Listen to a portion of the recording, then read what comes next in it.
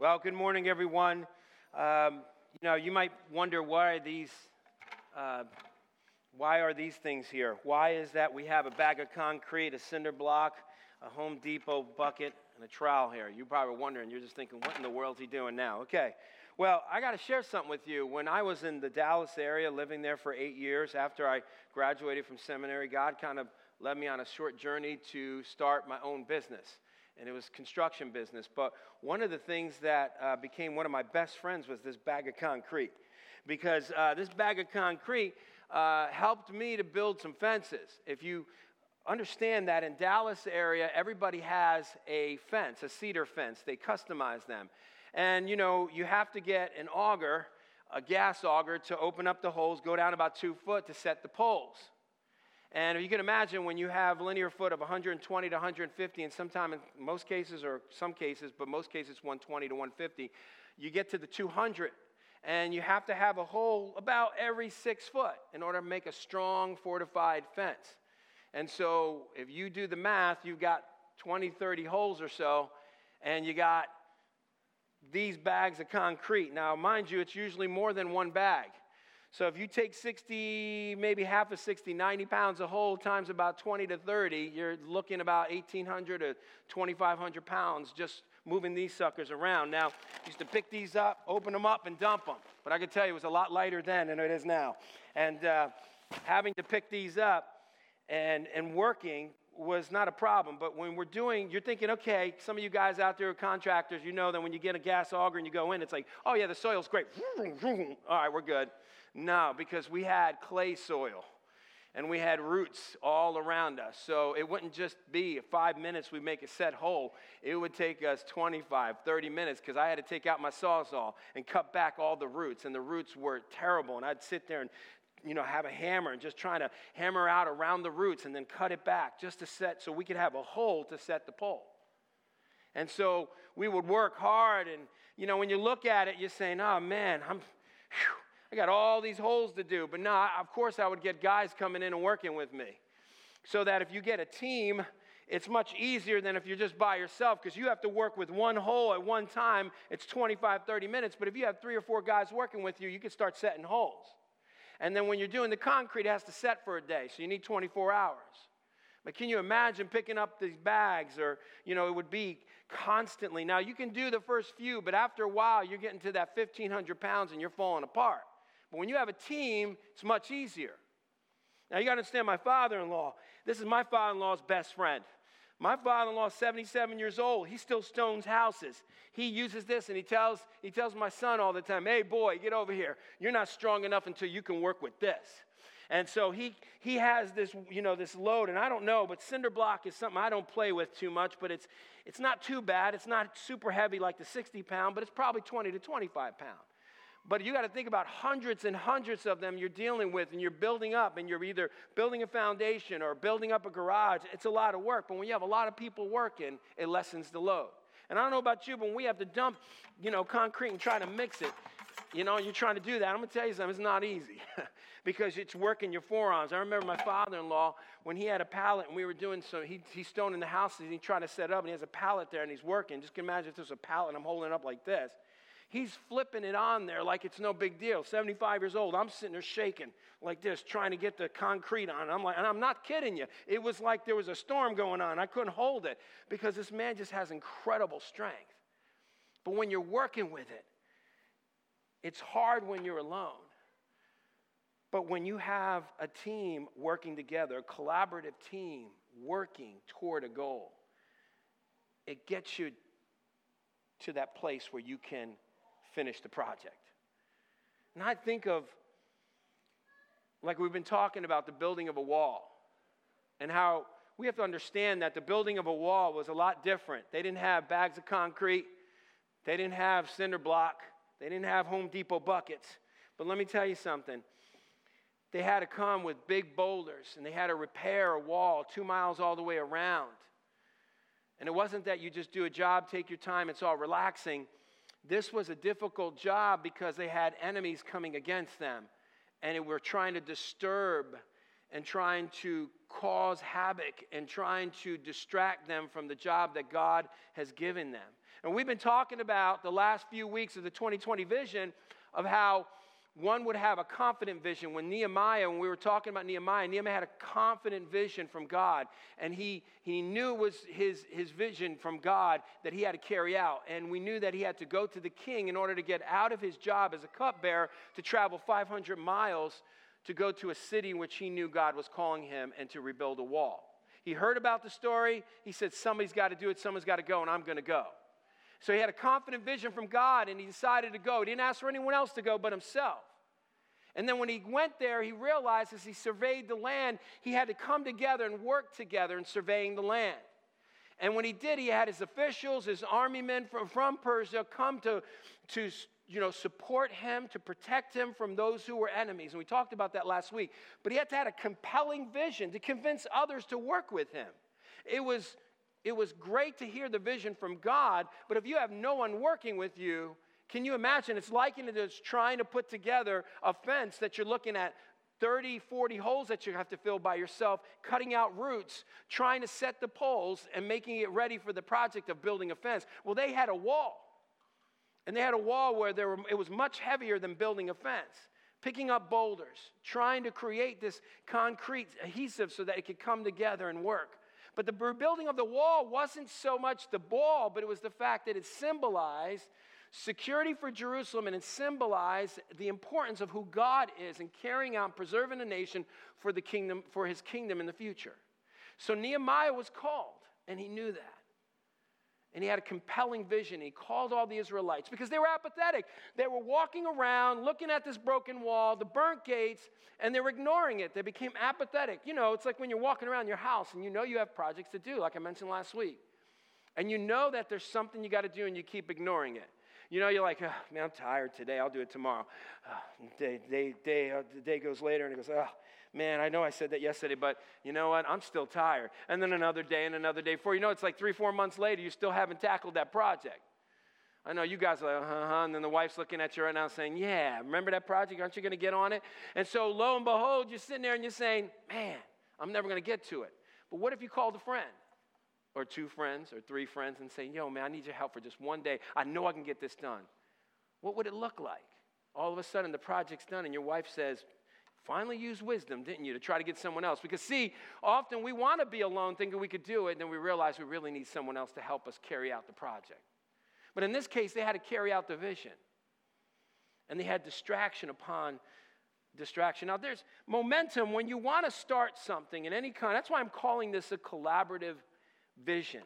Because whenever you want to start something, you have to know that when you're on a vision, especially when you have a vision and you're working on a vision and God gives you that vision, you can't do it alone. You're never alone.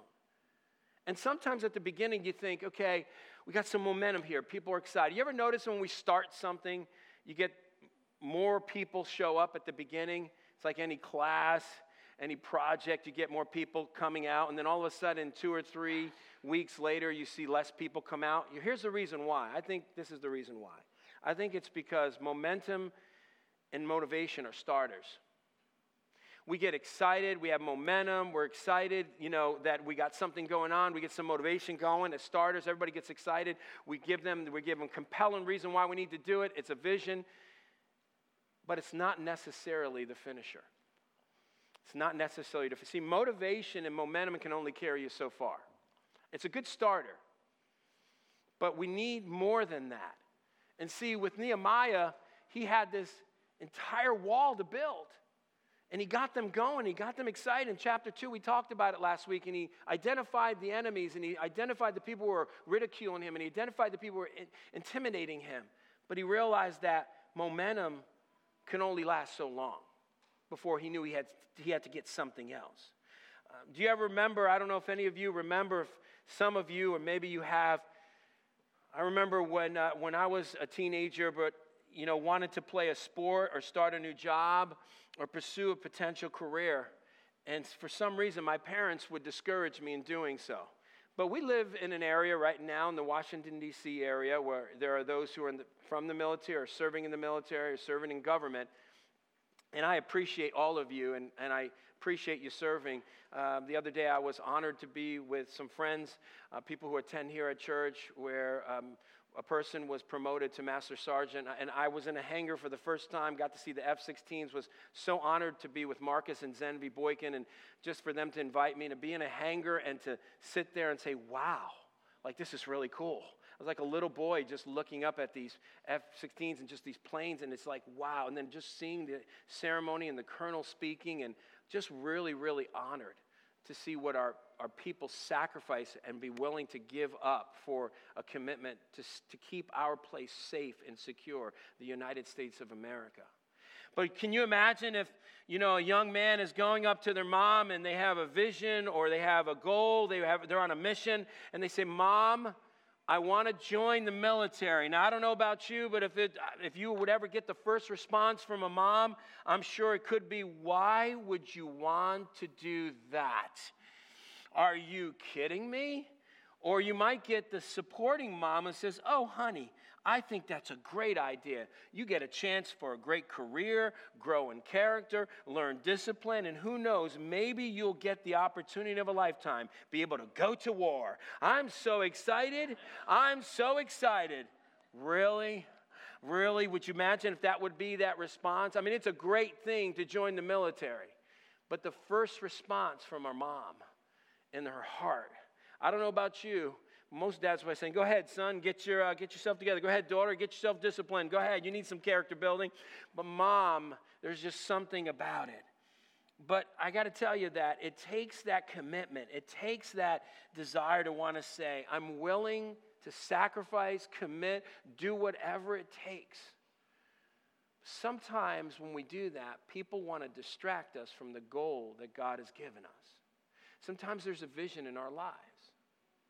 Even mom can get in the way sometimes. Dad can get in the way.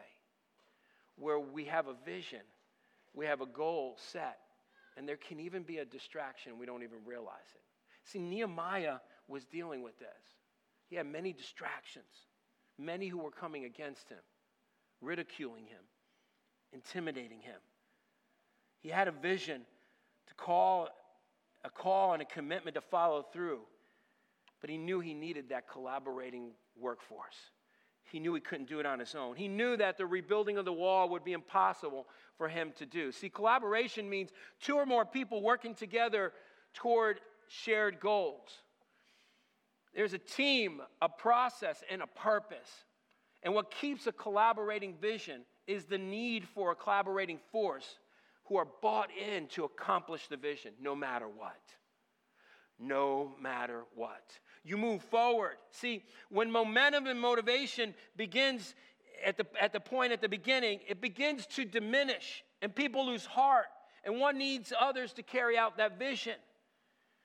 And that's why it's important for us to understand that we have to move forward. So I believe there are 4 traits that are necessary for carrying out a collaborating vision. 4 that may not be motivation and momentum, although God can use that in between, but I think it takes 4. And we're going to look at the life of Nehemiah here in chapter 4 of Nehemiah. So if you can turn to chapter 4, we're just going to talk about what are the 4 things. One is this: if you have your outline in front of you, we need to be determined. We need to be determined. Now I'm going to share that statement in just a moment next to determined. But Sanballat's anger was intensified. Without Jerusalem being in the picture, he was able to have more commercial trade, goods, better influence in the area, and the rest of not having Jerusalem as a military or economical threat. And so what you see here in chapter 4, verse 1, I'm going to read it to you. It says this. It says, now when Sanballat, now remember, Sanballat is the governor of Samaria, an enemy of Jerusalem. And you have Tobiah as well. Tobiah was an enemy spy. He was a CIA intelligence. He was with Sanballat, but he also was married into one of the Jews who were building the wall. So here he was hearing both, and he would get information from the Jews, and then he would transfer that over to Sanballat. So Sanballat knew what was going on because of Tobiah. And Sanballat heard, it says in verse 1, that we were building the wall. Nehemiah speaking. He was angry and greatly enraged. Now, you got to see the separation of those 2 words, because in the Hebrew, they're 2 words joined together. It's got anger, but then in that form of it in Hebrew, it really means hot. intensified, enraged. ESV says enraged, intensified. I mean, he was so angry. Why? Because it was a threat against him for Jerusalem to be rebuilt again. Now remember, in Ezra, 15 years prior, there was a movement going on. They tried to rebuild the city with the temple and the wall, and it did not work out. So there's some who are still there, concerned. How in the world is this going to happen? And here you have Sanballat who's trying to create what we call psychological warfare. He's trying to taunt them, ridicule them, mock them. And it says, greatly enraged, and he jeered at the Jews. That's what the word jeered means. Mocking, ridicule, put down. Try to taunt them in any way to get them. You know, when you're playing basketball, you try to trash talk the players so they could second guess whether they're going to make the shot or not. They trash all back and forth because you're trying to make him go, and it's a psychological warfare, trying to get him off his game to distract him. So then he goes, well, maybe I'm not that good. Maybe he's right. While they're dribbling the ball. And they're saying, oh, okay, well, maybe he's right. Maybe because I missed him in practice. Well, maybe I'm not going to. And here the guy's just talking trash. It's kind of what they're doing. They're distracting him, talking trash. The cronies are trying. So he goes, and here's the trash. And he said in the presence of his brothers and the army of Samaria, what are these feeble Jews doing? These weak, feeble Jews. What are they doing? Listen, we stopped them 15 years ago. Do they really think they're going to rebuild the wall again? Come on. Will they restore it for themselves? Meaning, is this about them? Are they trying to say that, okay, we're Israelites. Yay, we're Israelites. We're going to rebuild the wall. No. Or maybe it's, will they sacrifice? Will they really commit? Will they give up? Will they give up their comforts? I mean, they've been apathetic for 15 years. Will they really sacrifice and risk their lives to rebuild this wall? I doubt it. Will they finish up in a day?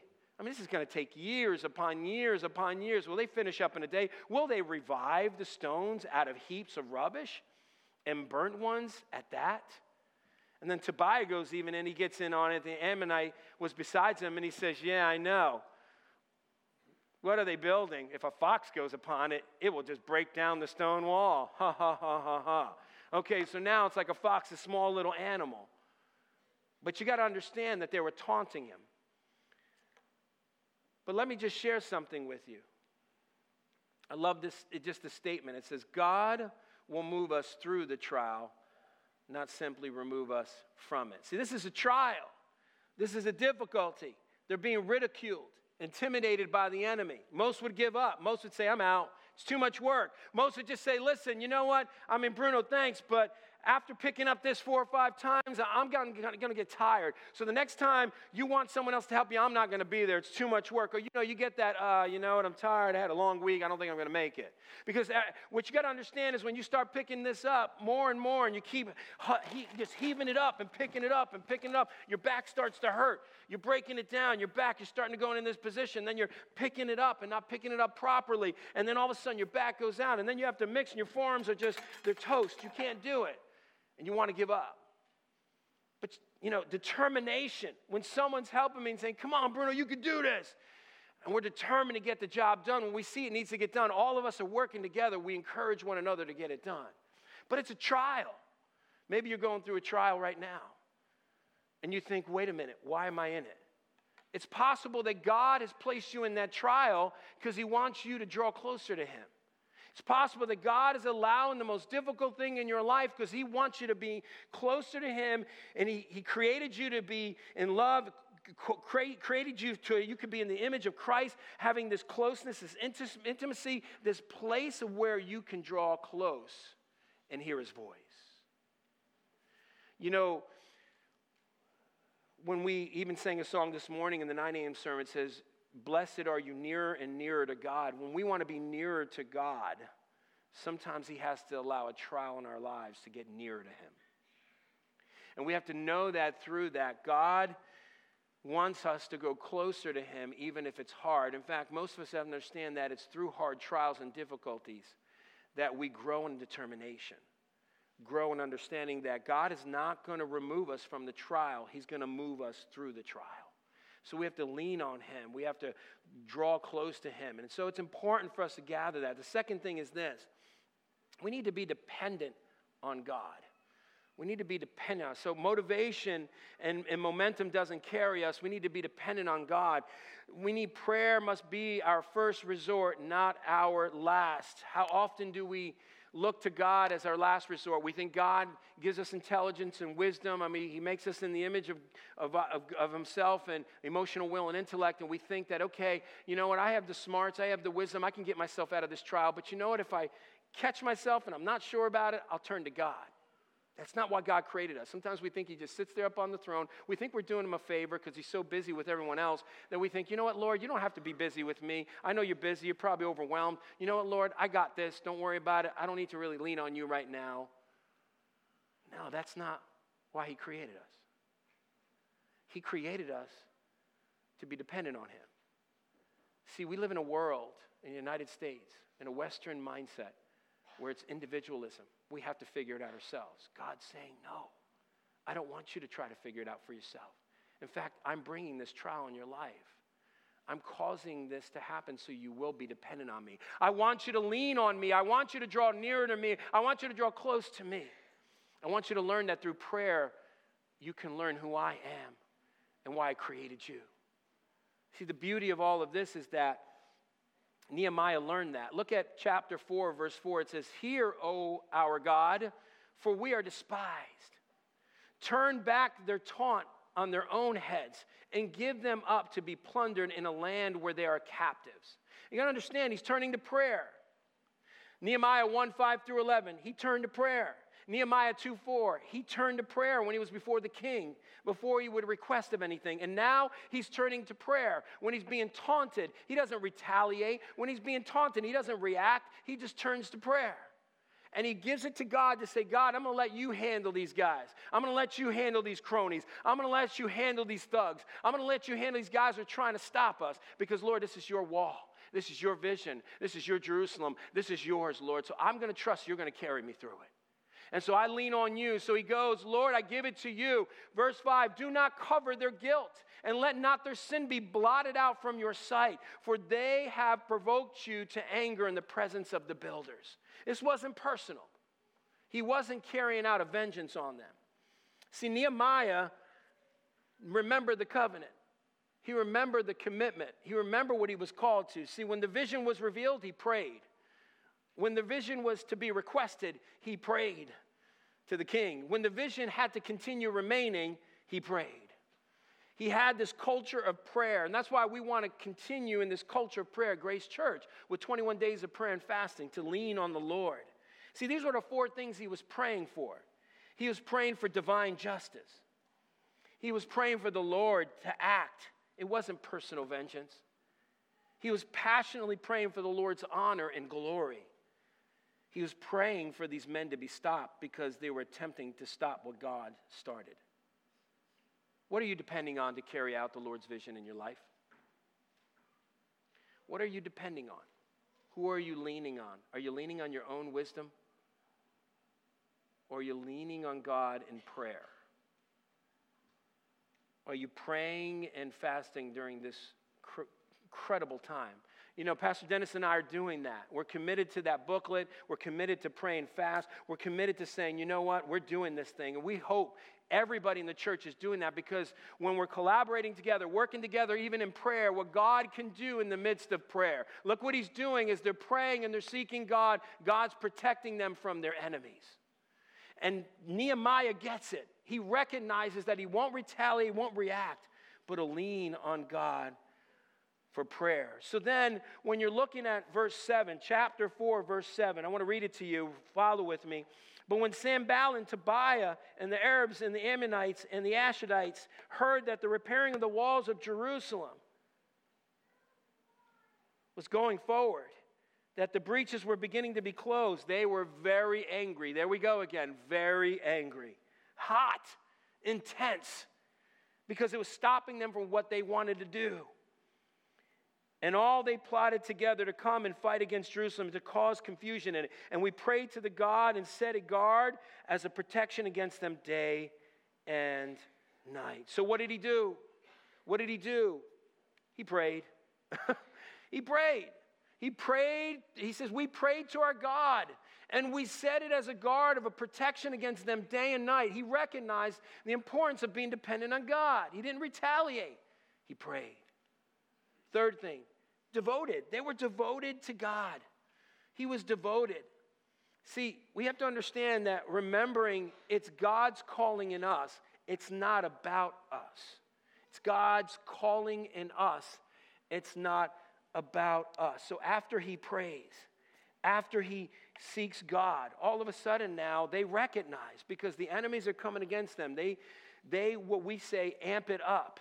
They kick it up a notch and saying, we're going to get them now. We're not just using psychological warfare. We're going to kill them. We're setting it up to kill them. We're going to use our military might now by using swords and trying to kill them. It says this in Nehemiah 4:10 and 14, in Judah it was said, the strength of those who bear the burdens is falling. There is too much rubble. All of a sudden now all the work started to become more difficult. They were getting distracted. They were being defeated. They were being discouraged. People were coming against them. Now all this work, all the heavy work began to be a burden. And they saw that, the rubble. By ourselves, we are not able to rebuild the wall. And our enemies said, they will not know or see till we come among them and kill them and stop the work. Now, all of a sudden now, they're afraid. Why? Because they're second-guessing it. How often we get distracted when people are intimidating us. How often people are kindly threatening us. They're going to bring a suit against us. They're going to do something against us. How often do we falter? And we start to look at it and say, maybe it can happen. And they start second guessing. See, we can't live in the maybe. Can't live in the maybe. How often do we say that? Maybe I missed the call. Maybe I was, I don't know. Maybe I was too optimistic here. Maybe I thought I could do more than I can. But here was God doing a work in their lives and saying no. It says at the same time, the Jews who lived there, them came from all directions, saying to them 10 times, you must return to us. And then it says in verse 13, so in the lowest parts of the space behind the wall, in the opening places, I stationed the people by their clans with their swords, with their spears, and their bows. And I looked and arose, and it said to the nobles, to the officials, and to the rest of the people, do not be afraid of them. Remember the Lord, who is great and awesome, and fight for your brothers and your sons and your daughters and your wives and your homes. That's what it was dedicating, saying, I'm going to fight because God is awesome. He's going to get us through this trial. See, that's what it takes, because it's a determined heart. It's dependency on God. It's devotion to God, devoted no matter what. And lastly, it's diligence. Diligence. It's saying, okay, as we pursue God's calling, He will always fight for us. He will always fight for us. And see, while they were sitting there, they knew now, okay, God has let us rebuild this wall, move forward. And they recognize that now they have enemies that are coming after them. The rumors are out. Rumors had it. And now rumors came out, right? Rumors came out. And the rumors came that they wanted to dishearten them. They wanted to destroy them. They wanted to kill them. And see, you have to understand that there was a pressure there. But they didn't give up. They continued to be diligent. In verse 15, it says, when our enemies heard that it was known to us that God had frustrated their plan, we all returned to the wall, each to his work. From that day on, half of my servants worked on construction, and the other half held the spears, the shields, the bows, and the coats of mail. Meaning they were saying, scholars believe there were officers there, because remember, he came with officers and men of army from Persia, and they were probably getting ready and protecting and getting men and young people and servants and teaching them how to protect themselves. And it says, verse 17, who were building on the wall, those who carried burdens were loaded in such a way that each labored on the work with one hand and held his weapon with the other hand. The sacrifice, the commitment, the striving, the moving, the diligence to say, we're going to do this for the kingdom of God. We're moving forward. We're rebuilding this wall. We're not letting it stop us. We don't care who comes against us. No matter what, we're going forward for the kingdom of God. And the diligence is saying that vision is set before me. I can't give up. I must go, but we got to work together.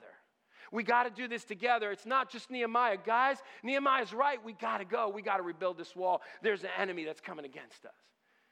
The cronies of Sanballat and Tobiah, working against And they worked hard, and they were diligent.